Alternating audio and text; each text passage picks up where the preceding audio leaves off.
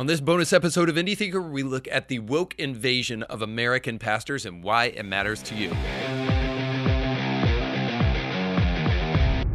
All right, before we go any further, I want to make sure to recognize our sponsor, Element Funding and the Kevin Blair team. They are your one-stop shop for all your real estate mortgage needs. So check them out and make sure that you fill out an application today. All right, thanks so much for joining us for this bonus episode of Indie Thinker. And before we go any further, I just want to say that I believe that I'm going to be speaking about something today that is specifically interesting to Christians, but has much more broad implications for everybody listening, because I think what happens in America's pulpits and America's churches is an indication of what's going on in society. So when we find it more and more difficult to have conversations with people within the context of the church alone, I think it does serve as a great example of why we may be having difficulty having fact-based conversations with people in society. So the best way I can think maybe to explain this is with a principle. It's called cognitive dissonance. Now, I want to explain it to you just because I think it's very helpful. Cognitive dissonance is the idea that you can hold two conflicting ideas, or maybe have a conflicting behavior with a conflicting belief. And so with that being the case, people practice cognitive dissonance a lot. So think about it this way. If you're a smoker and you know smoking will kill you, but you really like smoking, so you don't stop, that would be considered cognitive dissonance, because what you like is obviously and at face value and logically way less important than what will kill you. But if you're still doing what you like, even though you know it will kill you, then you're practicing cognitive dissonance. There's a disconnect between those two things. And so many people are having conversations now about very emotional topics. That's just the name of the game with the world that we live in today. And I find more and more that those conversations are had with as little rationale and with as little logic as possible. And this is happening in Christian churches among major pastors like David Platt. Now, if you don't know who David Platt is the pastor of McLean Bible Church. It's in Virginia. And it's got about 16,000 members, so he's got a huge church. He is the author of a great book that I read and that I really enjoyed all the way through, called Radical. In evangelical circles, it was very, very well known. And recently, David Platt has been issuing some kind of confusing messaging, or at least different messaging than you might expect to come from a guy like David Platt.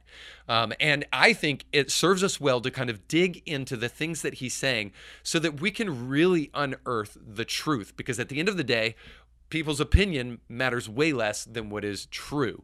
So I want to share a little bit with you of what's been coming from his pulpit. So the first place I want to start with that is the Gospel Coalition. I believe it's a podcast called Gospel Bound. David Platt was on this podcast, and he had some things to say that I thought were a great illustration of kind of what is happening in our culture, what's happening to American pastors, what's happening to the Christian church, and positions that people are taking that don't bear the scrutiny of logic. So you'll get that impression right here with this clip. Here's a sober dose of biblical reality from Platt in the book. Quote, "Even if we lose every freedom and protection we have as followers of Jesus in the United States, and even if our government were to become a completely totalitarian regime, we could still live an abundant life as long as we didn't look to political leaders, platforms, or policies for our ultimate security and satisfaction." Okay, now that quote was considered by this man a sober dose of biblical reality. Now, like most things, I want to nuance here. So on the one hand, if you can't be satisfied with Jesus in a free country like America or in a jail cell, then you're not truly finding your ultimate satisfaction in Christ. You should be able to find satisfaction in God no matter your circumstance. But something else is also true that needs to be said. If you are in the process of a government that is increasingly becoming more and more totalitarian, or you are part of a totalitarian regime, and as a Christian, you do nothing and say nothing, you are not a Christian. You are certainly not operating as a Christian. You are operating as a coward. So you need to be able to lift your voice, and I can give you scripture verse upon scripture verse and scripture story upon scripture story to prove this point. You need to look no further than the prophets who withstood kings to their faces. But I want to give you a character in history that I think really serves this principle well.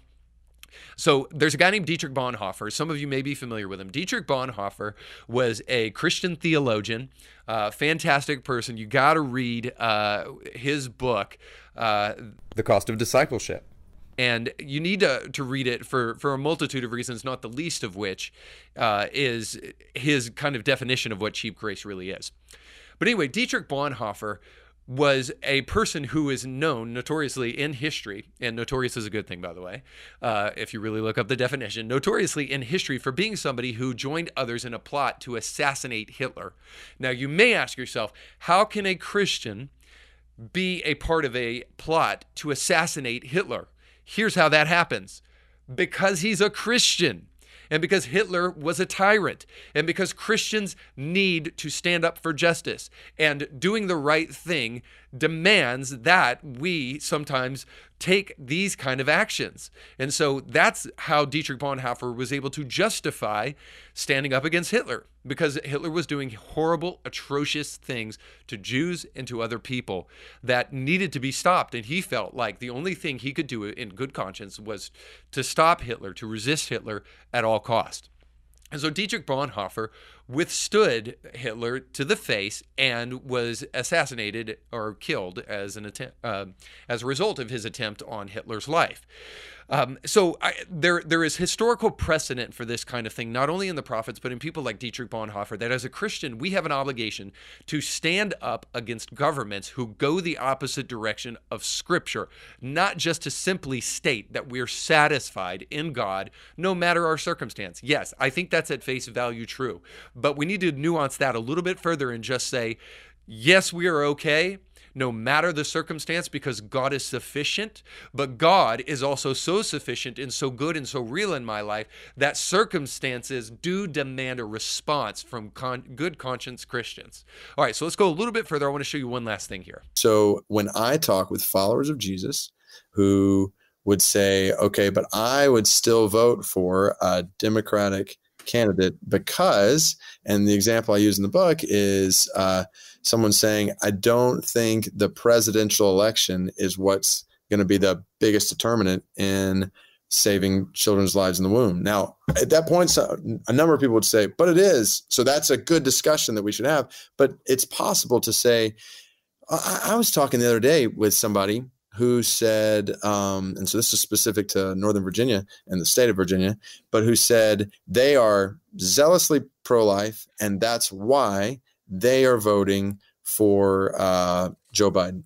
And I was like, okay, help me help me unpack that. And they said, well, because they believe that so we had a midterm election in Virginia where everything went toward it's like the governor, all the legislature is Democratic, and there have been all kinds of moves that have been made to make abortion much more accessible, much more prevalent. All right. So we got to just stop right there. Now, I understand the last story that he gave was anecdotal. When he's speaking to a person and that person says, well, the backlash against Trump during his presidency and after his presidency was the reason that the pro-life cause was pushed back and abortionists decided to kind of come out in full force to fight against him. Now, it is absolutely ludicrous to say that the only option we have to do is kowtow to the left when they're threatening us. I mean, absolutely ridiculous. Now, again, it was an anecdotal story, so we'll give him a pass, but more importantly, let's address the example that he actually gave in the book, that it deserves conversation to say that politics isn't always the best way to address these things. Well, I do have a question for you. What is the best way to address these things? Sincerely. Now, I know we need to take personal action. We need to do some things ourselves. We need to support pregnancy resource centers for sure.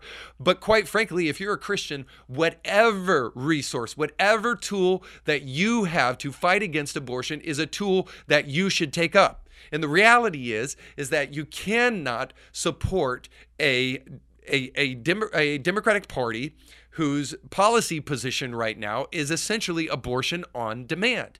You cannot in good conscience call yourself a Christian and say, anecdotal story, or let's have a conversation about this, and and step away from that conversation and think you've done the right thing. The reality is you do whatever is at your disposal to make sure that you defend those who are defenseless.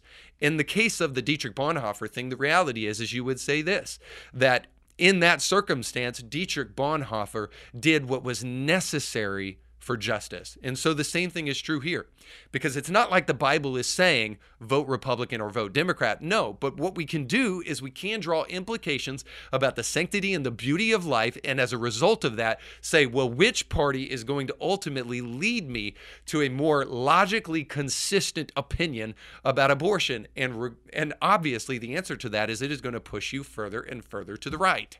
All right, so I want to go a little bit further with this, and I want to show you some things that David Platt has been saying about voting from his pulpit.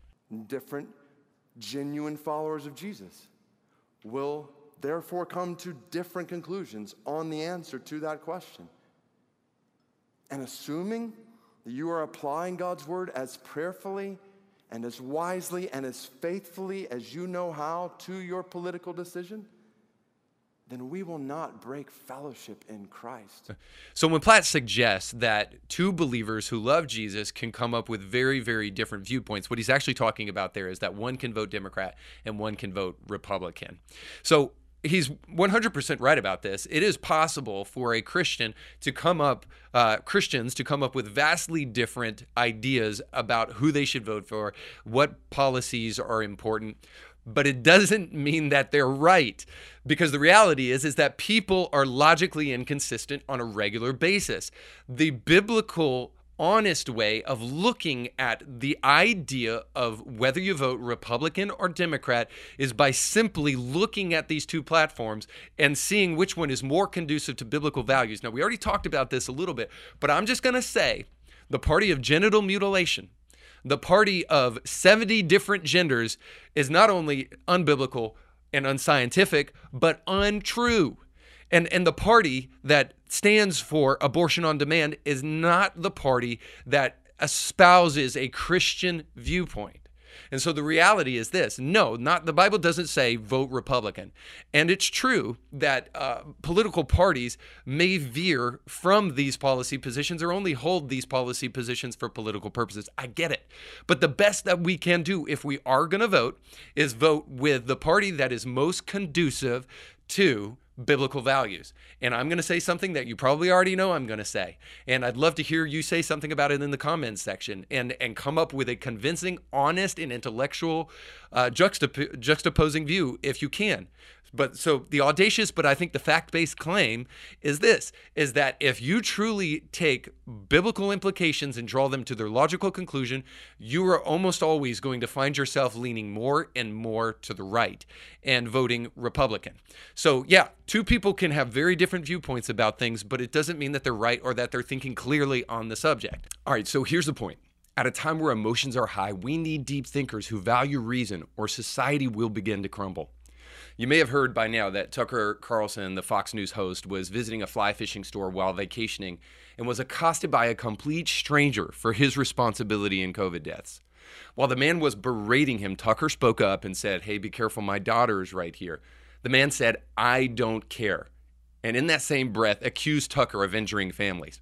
The ironic thing about this conversation is not only that the man was operating under pure conjecture about people Tucker had supposedly influenced, but it was never anything that dawned on the man that he was the one actually injuring a family by attacking a man with his daughter by his side.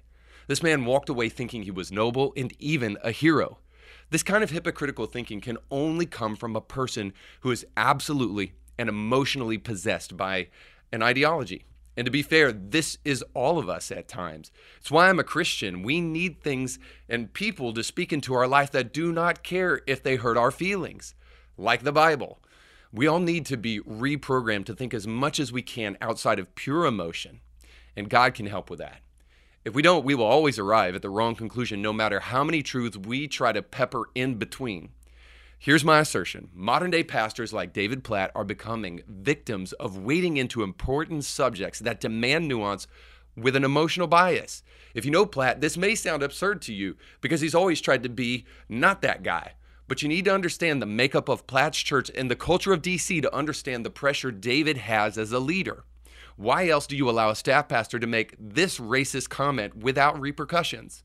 Totally honest, so being angry about the situation, but it's difficult for me sometimes not to just torch all white people, because in particularly white evangelicals and Christians. Praise the Lord. By the way, that's Mike Kelsey, campus and teaching pastor at one of David Platt's satellite churches. Pray for that dude. I realize this is an emotional time, but we cannot allow our emotions to cloud our judgment. So here's the message. Left-leaning individual, woke pastor, evangelical for Biden, any of you guys out there in those circles, as much as possible, understand your biases and rid yourself of any notion not rooted in reason. Push back against the notion that politics is of little concern when 1 million babies are aborted every year, that the death of unarmed black men by the police is anything but statistically rare, or that Jim Crow is still alive today, as our president baselessly suggests over and over again. Push back against these emotionally compelling but false narratives. People don't need your emotion as much as they need the truth, and the truth is always, hear me on this, always more powerful than your sympathy. And if nothing else, remember, big earthquakes start off as very small rumblings, so keep lifting your voice in the fight for free speech, for free thought, and for reason. Thanks so much for watching. If you have any thoughts about this, maybe the David Platt situation, or just the woke invasion of pulpits in America, or more importantly, how we can get back to healthy conversations, I would love to hear from you. So put that down in the comments section below. You can catch brand new episodes of Indie Thinker with Reed Huberman every Monday, and weekly bonus episodes to keep you thinking throughout the week. But you have to subscribe and click the bell to be notified when new episodes drop. If you enjoy this content, make sure to like this video and share it with friends.